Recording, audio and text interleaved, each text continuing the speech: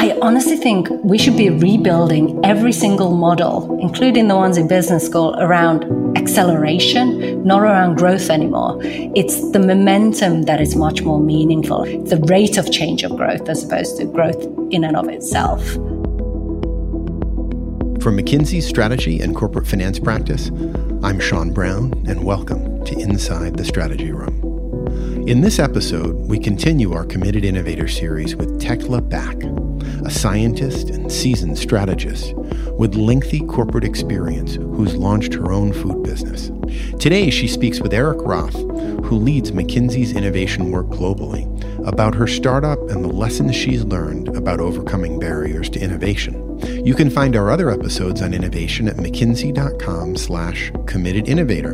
And we're excited to announce that you can now find all 11 of our previous Committed Innovator episodes on a new podcast feed. Just search for The Committed Innovator on your preferred podcast platform or click on the link in the show notes. Now, Eric, over to you. Today we welcome Tekla Bak. She is a self-described nutrition nerd hungry for positive change. As the CEO and founder of Kehoe, which we'll learn a lot more about through our conversation. She's also the former head of corporate strategy at PepsiCo, a scientist and former consultant. So bringing a lot of different experiences to the world of innovation and to her new business. Tekla, it's a real pleasure to welcome you to the Committed Innovator today. Thank you for having me, Eric. So let's jump right into it. You've gone from big companies to now a very, very small company. What's that transition been like for you? It has been a huge opportunity for personal growth, or otherwise said, super tough initially. It was fascinating having left so-called big food and truly thinking I knew food, having been in it for 20 years. And then suddenly realizing you've actually entered a different industry in some ways by joining the startup world.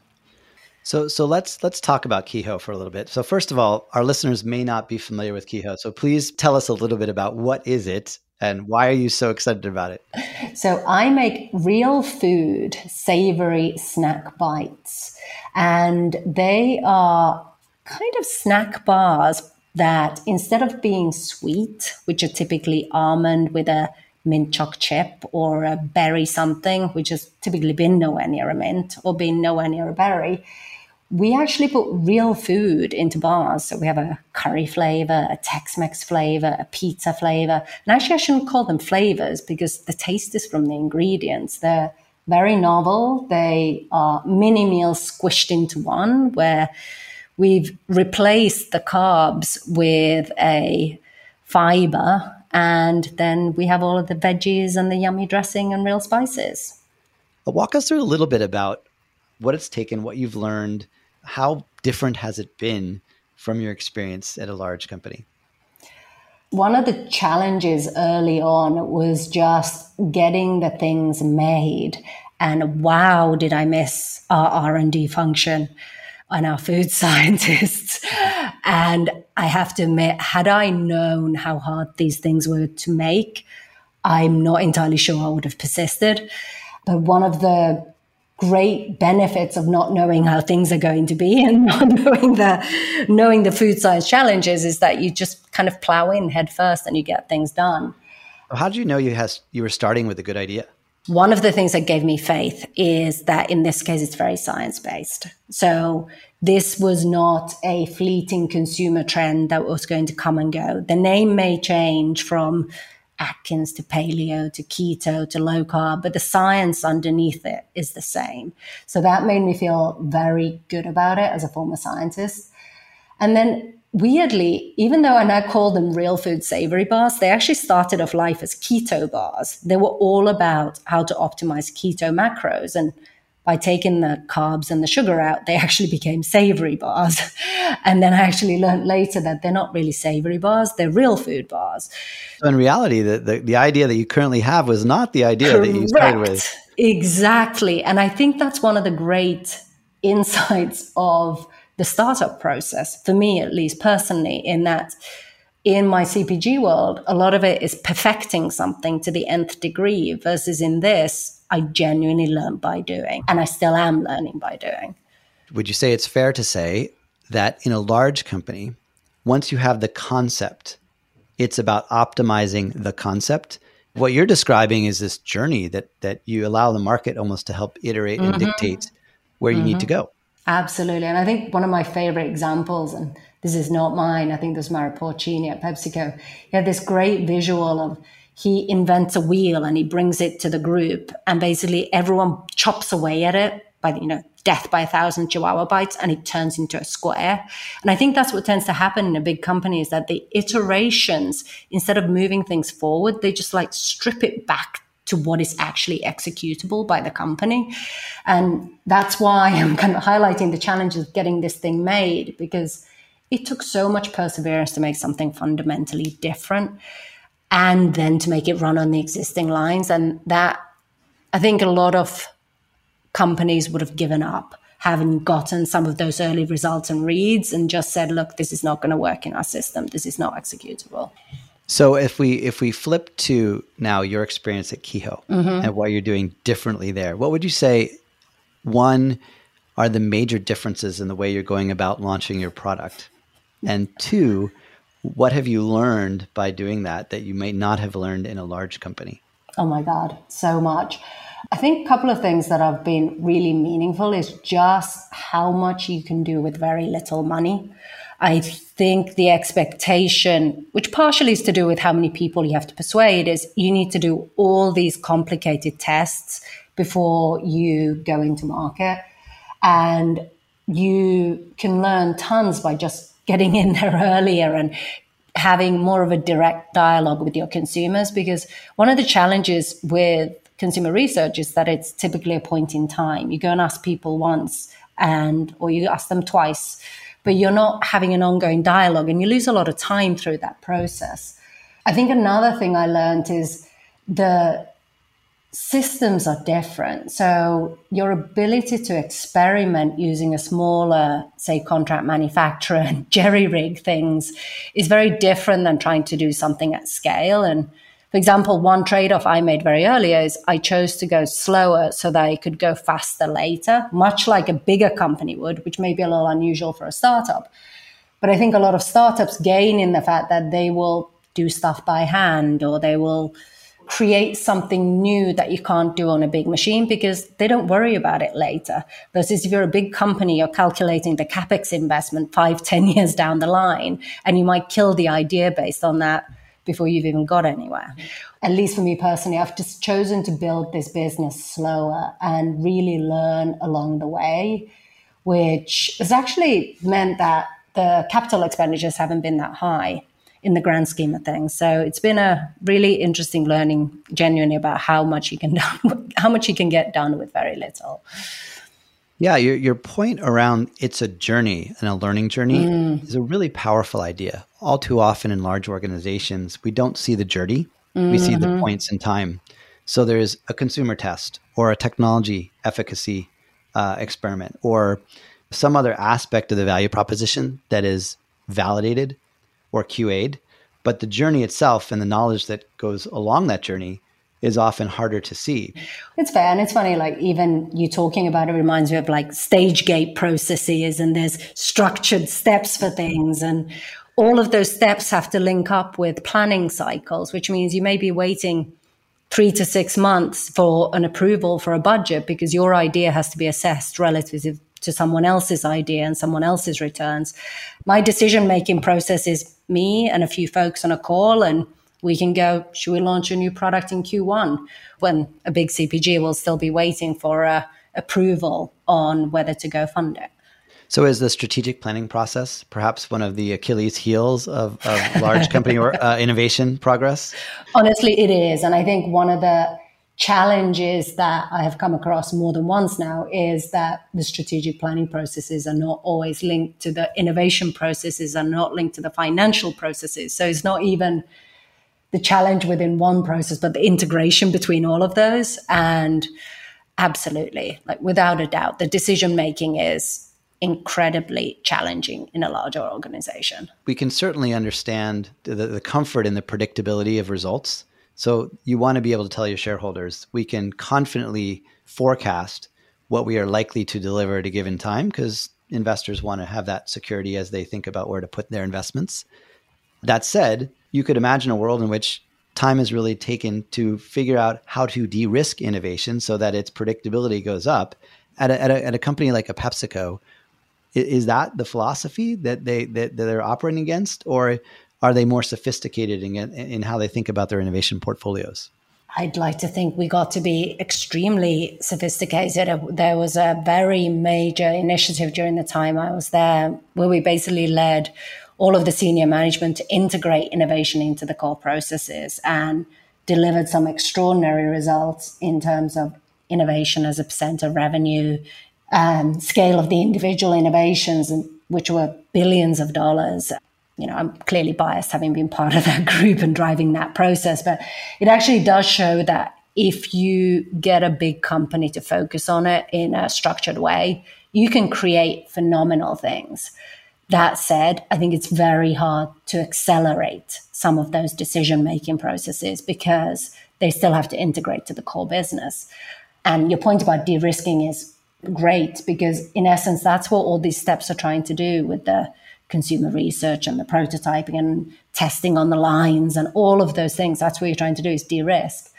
Do you think all of those things actually de-risk in the end of the day? I think what has happened over time in a number of companies is you end up with the 80-20 rule, which is you can get 80% of the way with 20% of the work. And there ends up being a lot of bureaucracy and protocol and process around the rest of it, which just leads to a lot of elapsed time just running through your fingers when others are moving faster and tinkering and iterating throughout. Like, even if I think about the product I launched with Kehoe a year ago, in that year, we reworked all the recipes, all of the packaging, all of the brand hierarchy, all of the messaging. And it's because you're constantly iterating as opposed to doing this bigger stepwise process where you have to bring something for approval and you're constantly tinkering. So why did you leave PepsiCo, which is arguably one of the world's largest and probably well-known innovators in the food space, to go start something new? I joined PepsiCo on the vision of performance for purpose, which was transforming the portfolio to healthier, which was the focus of most of the work that I did there. And then, like any strategist who puts their money where their mouth is, I saw the trends and made the jump and followed those trends into the startup world, where I believe most of the value creation is happening and where I thought I could make the biggest change to how people eat. So what about the startup world today seems like the better place to drive positive change versus a large company that has so many resources and so much scale and so much reach to consumers around the world? It's funny, you literally articulated why I joined PepsiCo and why I'm so proud of the work that I did there, because the scale of impact that we could have in taking sugar out or taking palm oil out or in other ways improving sustainability, it was just immense. And I also think the startup world reached this point of inflection where the change is actually bigger here than it is there now. I think last year was one of the first years when the growth in the natural channel exceeded 50% of all food and beverage growth, despite only representing a fifth of the sales. So, well, don't the big food companies talk about all these trends that you're describing? What is it about their aspiration that prevents them from actually innovating in the way that you can accomplish in the startup world? It's so hard. We tried so many things. And simplistically, I think the challenge is that the system is built for scale. And it's really hard to take a well-performing, high-velocity, familiar brand off a shelf and replace it with a small, brand new product. And you don't have the time and patience to wait for those velocities to build. So you need a different operating model. And I think we're in that in-between world right now where there is a big food / big CPG model and a smaller startup model, and the two haven't yet quite merged. So is it come down to this theme that we've explored multiple times in this podcast series around resource allocation as being the critical determinant of whether a company is innovative or not, and the big companies just can't help themselves by reallocating resources back to the core over and over again? I think the metrics are different, which is also part of the challenge, because if you're a big CPG company, you are expected to deliver margin or a line of sight to profitability in a couple of years. You are also unlikely to get $5 million, $10 million, $15 million of funding because you don't have a 4 to 6x revenue multiple on top of it when you're valued internally. So it's super tough. And there are now comparable resources available outside of that system too. And then finally, I think there's some limits just in terms of what standards are applied. Like in the food space, the little startups are able to make some outlandish claims around health and wellness and metabolic boosts and all those things that a large scale company can't do or can't claim. So the metrics are different, which also makes it super tough. So looking back on your big company experience and taking all the lessons you've now learned from your small venture experience, what messages would you like to give to the big CPG, food CPGs of the world that they should be thinking about as they pursue innovation? Wow, that's a big question. Let me see. I think there has to be an element of allowing yourself to test different channels. I think there's too much focus in trying to force new products through existing channels. There needs to be a different way of building up new brands that doesn't take away from your core business. I think historically it's been about, the biggest, loudest megaphone shouting occasionally what your marketing messages are. And the trick is more of a dialogue. And by dialogue, I don't mean like collecting followers on Facebook. It is ideally the face-to-face conversation at a conference or the late night chats on Instagram. Mm-hmm. And that's really where you truly connect and learn from people. I think there's been so much focus on sort of cost cutting and scaling and shipping and distribution. And I think we need to go back to really remembering that a brand truly stands for something, which means that you also don't stand for something else, and being big and brave and courageous and saying that, you're anti-sugar or you are pro-fat, which, in our case, even goes against the dietary guidelines, and genuinely standing for something. And, my favorite example is often, Marmite. It's not a product that's for everyone, yet it's a phenomenal product with a massively loyal followership. And I would always bet on the Marmites of the world ahead of the generic fit-for-all brands these days. So where do the large companies get it wrong in terms of metrics? Oof, so many. I think we had multiple fun examples. Like if you're trying to launch a smaller niche product, say in the health space, and you're then testing that among mass consumers, it's unlikely that your mass consumer who's habituated to eating sugars or salts is going to like a product with less sugar or salt. So you can't use the old metrics and old numbers for mass for a new product that is more niche. I think one of the key challenges of analytics in a fast-moving world is that they tend to look backwards as opposed to forwards, and they're static. I've never worked out, for example, what to do with a metric like brand I love. I still don't know what to do with it. As you look forward, what are the evolving trends in CPG that you're most concerned about? Particularly, we hear a lot about the changing makeup of consumers. So clearly I'm focused on the keto consumer, and it is very different from the traditional language around demographic segmentations like age and gender. And clearly insights folks for the longest time have been telling us we need to get to more psychographic segmentations, or choose your favorite word, but definitely not demographic ones. Now we've been speaking about millennials and women, and I'm like, millennials are not a segment. They're a huge generation. And the keto thing really brings it home to me, because at one end, I have these biohacking, hyper-performance focused humans. And at the other end, I have people with chronic illnesses, with diabetes and metabolic issues. And I think what is happening from a consumer perspective is that there is this micro segmentation where what you are in food is not what you are in fashion, is not who you are and where you live, and it's not your race, your gender, your sexual orientation. It is fundamentally these choices that you're making.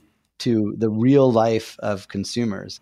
What does that mean? Do most products, are they mistargeted and likely to fail because they're not getting that sensitivity to what's actually happening? And to your other point, they're not able to listen to the consumers in that dialogue to be able to evolve as they need to, their value propositions? Yeah, I think the concern is they'll just end up being average because they'll get nibbled at from the top and the bottom and the sides, because they will become a product as opposed to a brand, because a brand will reflect more of who an individual is and what an individual wants.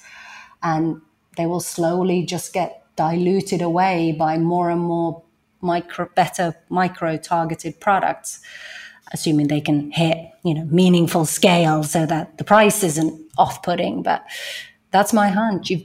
You've got to be more than a product. You've got to be a brand, and that requires appealing to something pretty specific. Well, I think there's this wonderful insight in what you just said, which is almost by definition, large successful products at large CPG companies have to be average. Just to get the size of a segment that's large enough to matter, they can't possibly cater to every micro need or micro behavior that's required within a large segment in order to be relevant. You end up being inoffensive. You end up not offending anyone as opposed to appealing for someone. And I actually think what will have to happen is that the brands will have to bring scale to the marketing efforts versus the operating model through smart A&M, advertising and marketing, ROI optimization, or micro-targeting online. You'll build a different set of skills where you'll bring the scale. And the other challenge has always been that we spend so much time looking at growth when we don't really mean growth. I think we mean momentum or acceleration. Help us understand the difference. What does that mean, the difference between growth and momentum acceleration? I honestly think we should be rebuilding every single model, including the ones in business school, around acceleration, not around growth anymore. It's the momentum that is much more meaningful. And I think that's what people are looking for. It's the rate of change of growth as opposed to growth in and of itself. And why do you believe that? Because it is a better pure predictor of the rate of change, as opposed to just growth also has your existing scale more built into it. So it's a more sensitive metric in some ways. And I think that the core of what I'm trying to say is that it is not just the speed at which you're going. Some things can be going really fast, but the world around them is accelerating. Versus some things are going, at the same pace and they're outpacing the world around them. So maybe it's more of a point on relative speed. Just moving isn't enough. You got to be moving faster. So now you're in market, you have Kehoe. How do you get it from where you are today to something that's truly at scale? Because now we're in the venture world. You don't have the benefit of all that machinery, if you will, behind you. What's it like trying to climb that mountain of scale? Great question. I think one of the big choices for us is going to be, how do we think about retail? And I think one of the interesting questions, just looking ahead at the landscape, is the role of online brands versus retail brands. And our choice has been to start doing retail because we believe longer term, it is something that is much more defendable because it is harder to get on shelf. It is relatively easy to develop a product and get it online and get money for it and start building it. But does that come back down to your brand proposition and positioning and the equity you build around it? Yeah, absolutely. I think absolutely there's going to be brands that are online only and never have to go into retail, partially because there will always be niches of people who have very specific needs. But I think in order to get truly mass in the world of food, at least over the next, call it 5 to 10 years, it's going to be hard without getting into the mainline retailers. Now, clearly, it's also a little dependent on what kind of a product you are, and we're a snack product. We're an impulse item. And so as you think about the scale ahead, what are some of the requirements that you believe you need to be successful? And where do you see yourself sourcing them from? Is it overly simplistically to say money? Well, that's an important one, obviously. Capital for sure. It's clearly critical. I think the other thing after that is I've learned that the set of skills for online are very different than the set of skills for retail.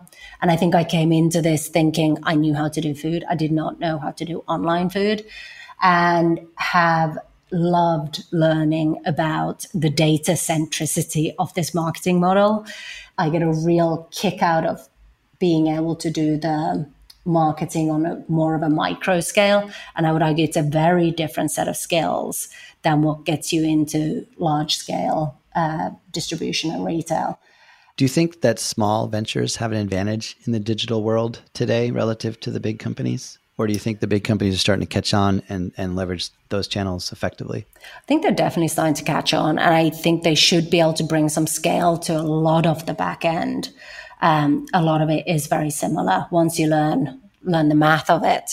I think the challenge is that brands are effectively moving from being sort of fewer, bigger, bolder. Do you remember all that language from 5 or 10 years ago? When it was like, absolutely. Go Everything big or fewer, go bigger, home. bolder. And again, this might be a little bit of a food-centric view, but if I think of the differences between the big food model versus, say, a fashion model, those have got very different operating systems. So one is much more about operational efficiency. One is much more about how you build a brand. And my hunch is that not all companies are going to be good at all of those options. So there will probably be a new wave of food companies that are much more brand-centric, sharing a back end maybe for online, but maybe not for distribution. Or maybe that will be a different set of players, because doing branding really well is very different than doing the manufacturing. So there are two worlds emerging. One is a brand-centric relationship equity world, and the other is optimization of the algorithm. And you can actually operate and innovate in both worlds successfully. I like your thinking. I think there's going to be definitely more of a brand-centric world, which will probably include a lot of the online marketing skill set. I also think we should be looking at what is happening on the e-commerce fulfillment side and how those companies are going to evolve. And then also on the financing side, I think this is a whole new set of players and infrastructures that are going to be very different from the traditional distribution world. What would be a good example if you have one of that? So I think it's Clearco, for example, on funding continues to innovate on how to fund e-commerce businesses, or the ShipBobs of the world, and the fact that they provide a distribution system for multiple different brands. And as soon as those companies get big enough to rival in scale the CPG companies, they're going to begin to deleverage some of those systems, which hasn't happened yet. But when the natural channel represents 50% of growth, it might not be that long to when the distribution system scales also get more challenged. So as we look forward towards this Kehoe success, what should we be expecting to see in the coming months and year? Well, excitingly, we just launched on Amazon. We are building out our retail distribution on the West Coast, and we will be coming to New York in the new year, which we're very excited about, as well as in the Seattle area. So you're actually launching in specific markets, not trying to go national. Probably another lesson learned for big companies as well. Absolutely. It is this magical combination of bringing the ability to do micro targeting from a geographic perspective and marrying that online marketing with the physical retail. We've been playing with it for a while in the LA area now and hope to scale it up over the coming months. Well, those are amazing lessons. I hope that the large CPGs are listening. I want to thank you on behalf of everyone for your time and your energy today. And we wish you the very, very best of success. Thank you so much, Tekla. Thank you, Eric. Tekla and Eric, thank you so much. And thanks to everyone for listening. You can find other episodes in the innovation series at mckinsey.com/committedinnovator. And don't forget to follow the new podcast on your preferred podcast platform. We'll include a link in today's show notes. As always, we'll share a transcript of this discussion on the Inside the Strategy Room podcast collection page at mckinsey.com/ITSR. Just click on the innovation link to explore our entire library. If you'd like to share feedback or an idea for a future podcast, just email us at insidethestrategyroom@mckinsey.com. Finally, if you'd like to receive alerts about our latest insights, you can sign up on our podcast collection page at mckinsey.com/ITSR, or follow us on Twitter at MCKStrategy, or connect with us on LinkedIn at the McKinsey Strategy and Corporate Finance practice page. Thanks again for listening. We look forward to having you join us again soon inside the Strategy Room.